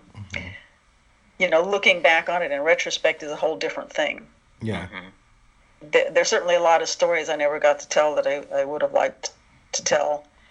And there was at one time, they hired me to write an outline for an animated movie of Jem. Oh, wow. And then the G.I. Joe animated movie came out and tanked. I am so horribly. Surprised by that. And so that killed any chance of the animated movie version of Jem happening. Wow. And I love the animated movie of G.I. Joe. I remember how excited I was to see it when it came on TV. But I'm surprised it tanked. But I would love to have seen a Jem movie. I heard there would have been twins in this movie. Is that true? Yeah, the idea I had come up with was a male and female twin musical group, and they were going to have a counterpart to Synergy, an evil counterpart to Synergy. Oh, wow. Ooh, that would have been very interesting. I know. Yeah. So it ended up being not only a musical battle between the groups, but also somewhat of an AI battle between Synergy and this other AI. And that's like before everything now. So it's just funny to think about Synergy back then and how very close we are to Synergy now. I feel like I feel like it exists somewhere in some form. I feel like we do have a synergy running around here, or something like Synergy. But speaking of the movie, and as we move into the times of now, we did have a Jem movie that came out, and I am very curious. What did you think about that entire experience? In any form or fashion you can talk about. Well, I didn't know that it was happening until about the day before they made the official announcement. Now, bear in mind that I had spent by that time years and years and years pitching things to Hasbro, trying to get them to bring back another animation series, and then I worked with a couple of different independent producers to try to go to Hasbro with an idea for a Jem movie, and I just had gotten nowhere. I was like butting my head against a brick wall. And so one day out of the blue, while I'm at Zynga, working at Zynga, I get a call from the head of global PR for Hasbro saying, "Oh, we just wanted to, give you a little bit of advance notice that we're going to be announcing the start of a Jem movie tomorrow." And I said, "Oh, that's interesting." I think someone must have finally woken up and realized that not telling me ahead of time would probably be a very bad idea, and they were right. And even telling me ahead of time, I was pretty pissed off. I can easily say that I was pretty pissed off because no one had involved me, no one had consulted with me. And then they told me that the director was John Chu, and that John Chu would very much like to talk to me, and would I be open to talking to him? And I said, sure, okay.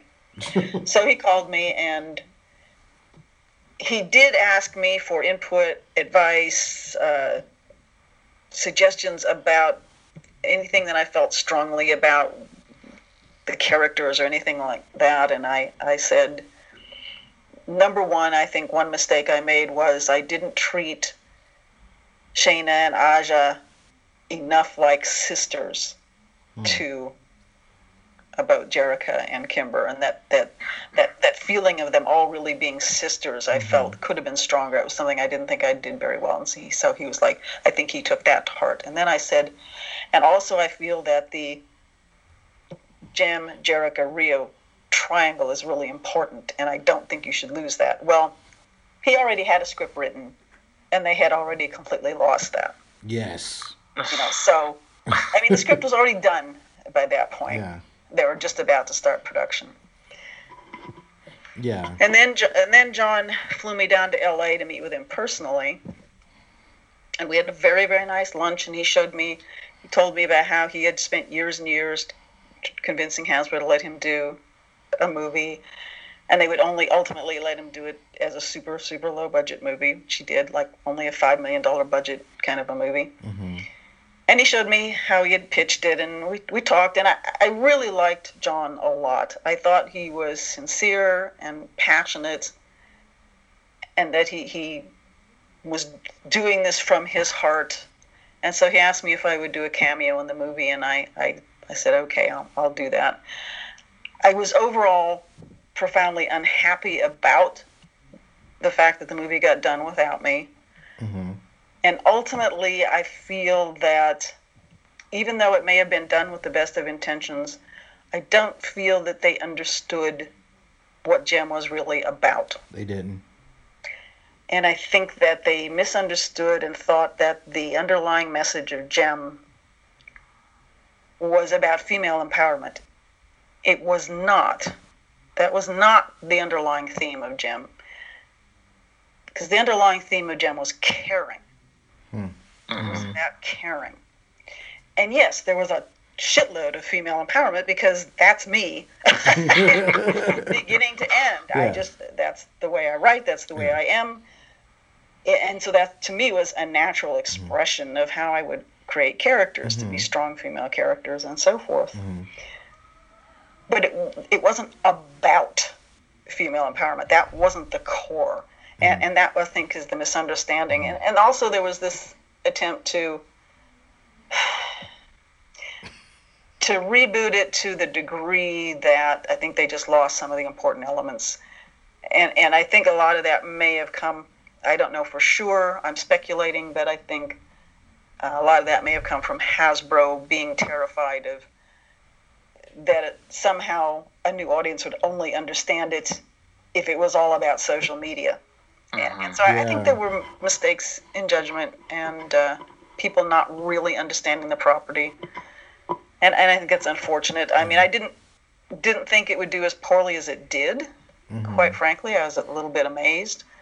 But I just felt that it wasn't really Jem, and they missed both audiences. They missed the older audience that wanted to go and see the Jem they knew, and they missed it with the younger audience because Jem didn't mean anything to them, and what they got was just run-of-the-mill story about a girl becoming a media star, ho-hum. Yeah.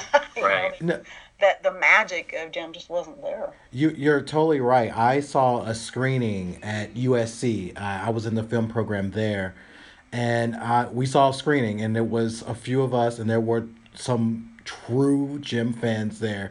And after the screening, we were very honest about how it broke our hearts. You know, as a person who grew up, you know, a queer boy growing up in the 80s, watching this cartoon with his sisters, you're so right. It was about caring. It was about what they did for each other. And I felt like I saw the sisterhood, especially in Out of the Past. You saw the sisterhood. You understood it when you saw the backstory.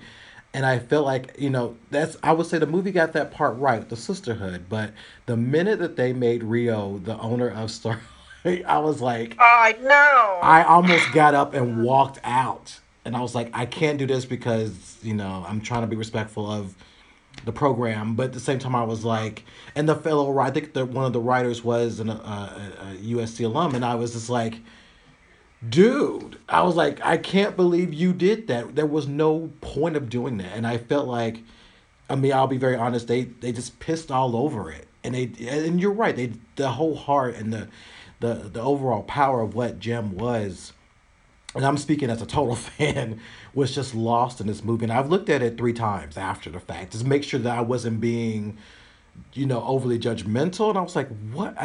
I just scream every time I look at it. So I wish they would have had the, you know, the respect of your work to bring you in from the beginning. I really wish they did.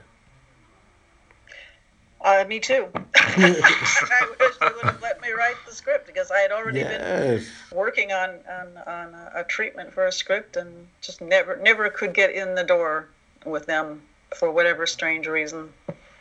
I refuse to watch it. I will not watch it because you take out all the elements that made the cartoon, and then you have like the heart was gone. You don't even have it anymore. And then you try to market it under the same name. I'm like, no, you're not going to do that. Yeah, so. I mean, she doesn't. I mean, she doesn't even have a secret identity anymore. Yeah. Right. And Synergy was this silly-looking little. Oh my God!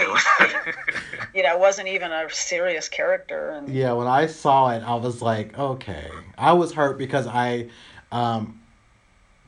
big reveal. One of my friends created it. And so I remember I saw it and I was like, I'm sorry, sir, but you can't do this to me. Like I remember being upset after seeing it to a point where I left the party. So I remember that I was like, because I saw it, I was like, no, you cannot do this. You can't do this to me. And I refused to believe it. So, yeah, Here's one question. Do you ever think they may revisit another movie? Or maybe try again? With the success of Wonder Woman, and it seems that we have more, you know, female-driven stuff coming out from fantasy worlds and comics, do you think they may entertain doing this again? Well, it depends on what you mean by they. I don't think Hasbro has any interest whatsoever. I don't think they had much interest to begin with. And the reason being is they have no toy line. I mean, it doesn't serve any function for them. Now, John Chu wanted to do these. He had them planned out as a series. Mm-hmm. So at the very end, of course, he teases Pizzazz and the Misfits because that was what he wanted for the second movie. Mm-hmm. You know, he wanted to bring in the Misfits and bring in more of synergy and so forth. I mean, he was hoping, I think, to do a whole series of these and bring more of those elements in. But I think the mistake was the elements needed to be there up front. Yeah. Right. I think it was a mistake, unfortunately, to hold back on those things, thinking, oh, I can get them in the second movie or the third movie or whatever. I think that was another mistake, unfortunately. Yeah. But then again, he only had a $5 million budget, True. and there's only so much you can do with that kind of a budget. I felt bad for him because he said to the audience when I was at I was in the last scene, the last scene when they were in Los Angeles and doing a little concert, and he said to the crowd that he wanted this to be his Batman Begins, and I kind of cringed. I was like, oh, Wait, so okay. you were one of the extras? Yeah, I was one of the extras in the crowd. So was that the one that they shot at night, the concert they shot at night? Yes, that was the one. So I was there doing my cameo. Oh, okay. I think I remember. Okay. We could have met. Yeah. I remember that because I remember it was late night and I was at USC at the time and I told my supervisor that, I'm not going to be in the next day because I'm going to be in this scene. And he was like, okay, go for it. And it was downtown Los Angeles. And I remember he actually, when they were filming and the first time I saw the character, I was like, okay, I was confused. Like, who is Jim and who is, okay. Like, I guess a part of me was like, I'm not used to them looking, to me, they looked like misfits when I saw them. I was like, okay, I think of them a little bit more glamorous, a little bit more fun. I don't know. Older. A little bit. But yeah, I remember that's what he said about what he wanted this movie to be. And I was like, okay, all right. So I just left it at that. The actresses were just lovely. When I was getting made up for the cameo, the girl playing Jim and the young women playing all these parts were there also. I didn't get to talk to Audrey Peebles is her name, I believe. Yeah. I didn't get to talk to her. She had this big scene coming up and a lot of heavy makeup to do, and she was very much introspective and I think probably going through things in her head, and I didn't want to disturb her, so I didn't actually end up talking to her. But the other three actresses all came up to me and were really pleasant and chatty and just really delightful young women. I wish it had gone better for their sakes. Yeah. Like, I didn't have a problem completely with the casting of the women. I just wish they would have just made them a little bit more, and again, this is me pulling from the 80s, but just a little bit more, I guess, giving us the hologram glam of it. I just didn't really feel that, but after watching the movie, I was like, they had a lot of potential if they just had the right people involved. They're talented, very talented young women. Yeah. So you've had quite a career in video games as well. Oh wait, as... one by the way, there's one more little tidbit because it was something you said earlier. I stayed in touch with Gem fandom for decades. Primarily through an email list that someone I knew started. And one of the early discoveries that I made that was of interest to me was how many queer boys were into Gem. Yes. There was this whole subsection, and I thought, that's really interesting. Years and years later, when I was working with one of the independent producers, and we were researching the rights, because at the time, the rights to Gem were a really weird mess. Yeah, I remember it was really strange trying to figure out who actually owned the animation series, because Sunbow Productions was gone, and then it got sold to, the catalog got sold to this Sony Wonder, and blah, blah, blah. It was like really messy, really sticky. And so we were researching and trying to get more information on the rights. And so in the course of doing that, we discovered that the toy designer who came up with the initial concept that became Gem, a guy named Bill Sanders, was a gay man. So he came up with the concept that was originally a boy band, and it had the holographic computer and the secret identity, but it was initially a boy band, and then as they went and pitched it to Hasbro, it ended up morphing into a girl band, and then it became, what turned into Gem. And he eventually died of AIDS, I believe, as I recall. So it's just interesting that maybe there was just something in that seed of creation from Bill Sanders that still somehow managed to speak all the way through all of the changes and development and everything that happened. Maybe there was still something there, some seed of creation that spoke to likened souls, let's say. I would say as a queer kid when I was growing up in the 80s, it spoke to me because it was fashion, and it was the music, the fashion, the artistry of everything, how they looked in certain clothes. Like, it was so many things that was just, like, I remember how I just lightened up every time I watched it, to the point where I didn't need to have my sisters with me to watch it. It was just all of a sudden me. And as I, went to college and everything, I found out it was so many of us, a lot of us gay guys, who were just obsessed with it because of the fashion, and a lot of the things we used to draw was, had a little bit of Gem elements, either from the hair or from the makeup, from whatever. A lot of my drag queen friends who, they drew from all of that. And I feel like what Gem did was kind of, spark that creativity and that magic in us, I guess, that really got us caught up in the whole magic of it all. I can't really describe it. It's just like, I just remember how it was just a magical show for me as a young kid. And I just stayed with it, and how to this day it still has an influence. Are you surprised that it still has a powerful influence 30-something years later?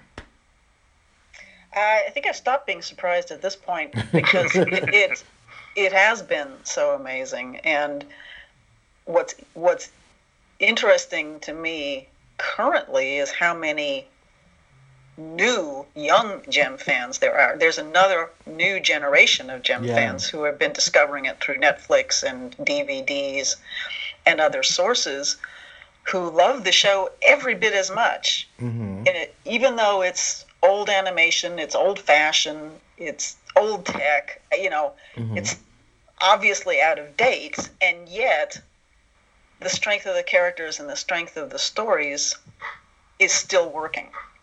And the music, I think, still works too, even though it might be a little bit dated, but still somehow I think it works. And I have encountered quite a number of young Gem fans, which I think is delightful. Yeah. Wow. Yeah, some of those songs, well, the majority of, if not all of the songs that Kinder and Bryant did were iconic to me. Just before we got on the call, I was listening to A Happily Ever After and Tomorrow Is My Wedding Day, as if I was going to walk down the aisle tomorrow. What are some of your favorite songs that were written for the series? Oh, I really loved I've Got My Eye on You. Yes. And Twilight in Paris. And that one, like, Who Is He Kissing? Yeah. Those are some of the ones I really loved a lot. Oh, wow.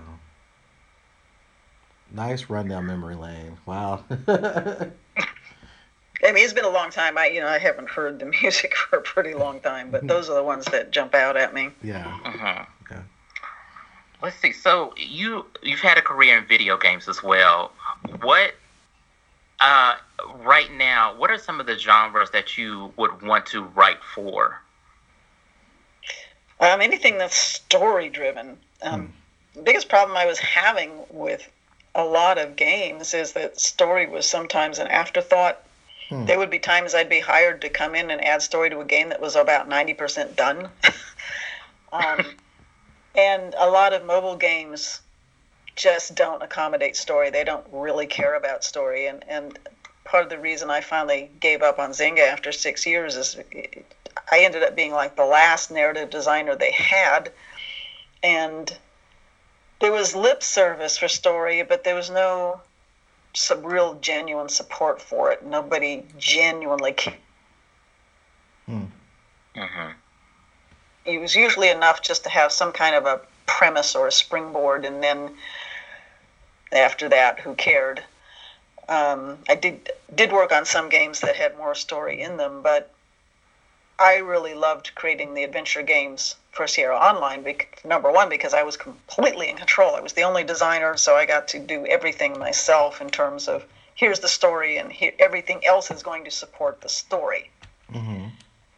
The problem with games is that in most cases, it's created by people who only care about the gameplay, and story is just a secondary element, if at all, to the gameplay.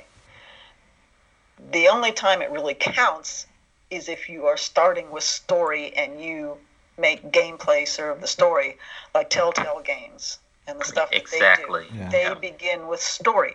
And then there's a bunch of these story games out there from a company called Episodes from Pocket Gems, and there's another one called Choices, and they got a whole bunch of purely story-driven. Games is probably not even the right term, but they're completely story-driven properties, experiences, and that's what's of interest to me. If someone were to come to me and want to do something that's a story-driven game, or where story is baked into the initial DNA of the game development, things like Uncharted and the later the Lara Croft ones and The Last of Us, those games where it's obvious that the story is integral and it's important. It's an important part of that game. Those would be the kind of things that would interest me, but I've completely lost interest in games where it's all about the gameplay and story is just an afterthought. Yeah, I feel like now you have to have a story, a good storyline to get people involved. I know for me, because I've been an avid gamer since the Atari, so like a good story, for example, a recent game that came out, Horizon Zero Dawn, it's the lead character is a female woman, and the story, which you don't know what happened. So that which pulled me into the video game, and the gameplay I feel took a back seat, which was good because the story was so engrossing.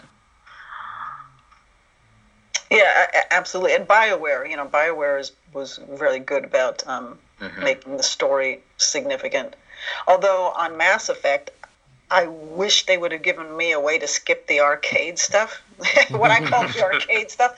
Mean, there are people who bitch about, let me skip the story so I can just do this gameplay. For me, it was the opposite. It was like, okay, I'm enjoying the storyline they've given me, but I get stuck on these stupid action sequences. Why can't I skip those? Give me the option to skip those if I want to. In fact, one of a woman designer from BioWare had the audacity several years back to state that very thing, and she was crucified for it. All these people just came down on her really heavily for daring to say such a thing. I know the Metal Gear Solid, they are very story-driven heavy. Back where the Metal Gear Solid for the PlayStation, where they had these 10, 15-minute long sequences of it was nothing just but the story, which a lot of people didn't see back then, back when I was growing up. So a story is always, I feel like, again, a story is always necessary to tell your point of view. It just depends on the game that you're making. There are games that honestly don't necessarily need a lot of story because they're not that type of game. There's these PvP games and things like that where it's simply not that significant, but that's fine. I mean, there are lots of different types of movies and different types of animation series and different types of books. I mean, there are all sorts of genres, and so it should be the same for games. There should be games that are heavily story-driven, as we currently do have, and then there can be games where story's not significant. It's really just about the gameplay, and that's fine. I mean, there's room for all of that. Right. Exactly. So, We're getting to the end here, and I think we have a couple of more questions for you. So, what advice would you give any writers that are trying to break into the field today? Okay, are we talking about games? We are talking about animation. Because there's a lot of different. Kind of different. The field. There's a lot of different fields that I've worked in, and I feel that I think it's much harder now than when I was breaking in. I feel that I had an easier time of it, or perhaps I was just extraordinarily lucky. Mm-hmm. It seems like it's a lot harder now. There's more competition. Mm-hmm. When I started writing for games, hardly anybody was doing that, and now there's I just got back from Sweden, speaking at the Sweden Game Conference over there, and speaking about story, in fact. And so there's entire courses all over the place now just for narrative design. Right. None of which existed when I was breaking in. So all I can say is the key, I'd say the overall key elements, regardless of what you're trying to break into. I mean, obviously you have to learn the craft. I mean, that's basic. If you're going to do script writing, then you have to learn the craft of script writing. Mm-hmm. You have to learn the craft of comics or learn the craft of animation. You have to at least know those things and know what goes into writing for those things. You have to find a way to make the personal connections that could give you that break that you need. And that can mean going to the right type of conventions, like for games, it could mean going to the Game Developer Conference. And just by whatever means you can find, to try to make the connections to people who can give you a chance or who can give you a break. But then you have to be prepared for it. There's a quote from, I think it's Louis Pasteur. I'm trying to remember now exactly who the quote was from, that chance favors the prepared mind. So that if you get the opportunity, you have to be fully ready for it. And that means that you must have not only learned your craft, but have practiced it. And it's the old advice, if you want to be a writer, you have to write and write and write and write. And that's true, no matter what field you're trying to go into. It doesn't matter what it is.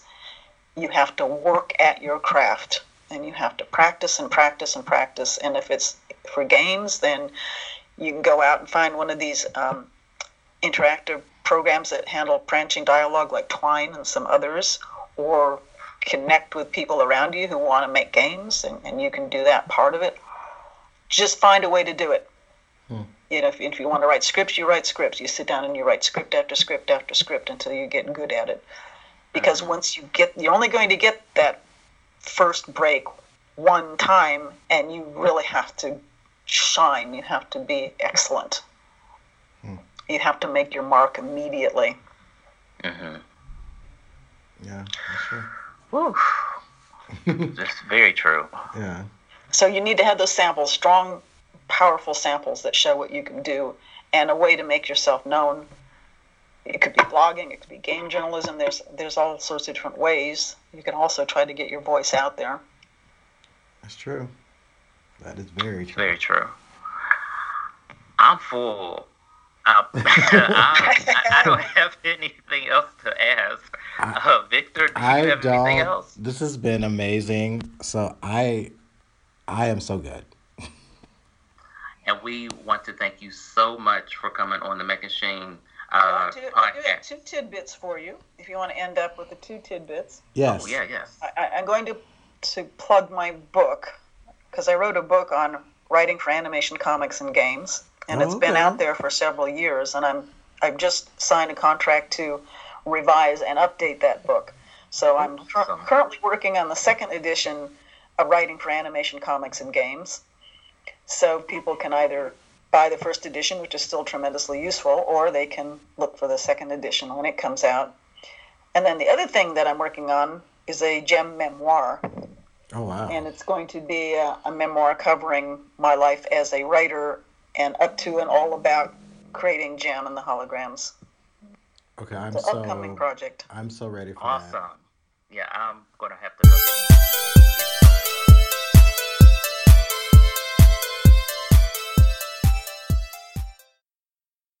All right, everybody. So I know you are full because we just gave y'all so much. Two full ass hours of some goodness. So Listen, I hope you enjoyed that episode or that interview with Chrissy Marks, because we could have talked for the whole night with her. It was a fucking amazing. Yes. But we gave you what we gave you, so and we gave you some tea too, because we had to talk about the movie. We had to talk about the movie. That damn movie. And I still refuse to watch it. I will not watch that damn movie. Now, if you give me some money, you say give you some and money, maybe feed me, then maybe I'll watch it. Yeah. But willingly, no. All right, y'all. Well, that's it for us. That is it for us. So, like always, you can follow us on Twitter. The podcast is at Megashine Pod. I am at Porter Pizzazz, and Victor is at Wonderman5. You can subscribe, like, comment on the podcast on iTunes, SoundCloud, Stitcher. Also, get your tickets to Universal Fan Con. We keep on telling you that it's coming up, and it's going to be here before you know it. The year's almost over. So you got a few short months before it is right up on you. Hotels are available. Let's see. Look for our website. It will be debuting, I would say, in the new year, because the rest of the year is a wash. And I will have some articles up there that I've written, different stuff here and there.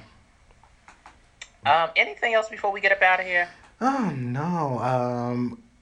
As we said before, we'll be talking about Thor in a couple episodes down the pack, and then also we will be doing our review of the Justice League. So yes. Also, go to you can visit Christy Marks' website at christymarks.com. Be on the lookout for those books that she talked about. Once we get some kind of dates for them, we will pass that information along. Also, a very important holiday is coming up on Thursday, November the 9th. My birthday shall be, I want money, liquor, cake. In that order. Yeah. I'm all done. Yeah, and I just want to say thank y'all, especially our Twitter followers. Thank y'all for following us. I love the fact that now we are pretty ahead of who we are following. So I like that, and thank y'all for following us and chatting with us and talking with us. I love it. We do this for y'all. So yes, thank y'all. And your homework is to tell somebody about the podcast, get them to subscribe to the podcast, give them a comment for the podcast. If you have any questions, you can email us at megashine6@gmail.com. Girl, let's go ahead and get out of here. My glass is empty, and I need some more wine. You know what? That's true. My feet hurt. So we'll see y'all next week. Bye. Bye.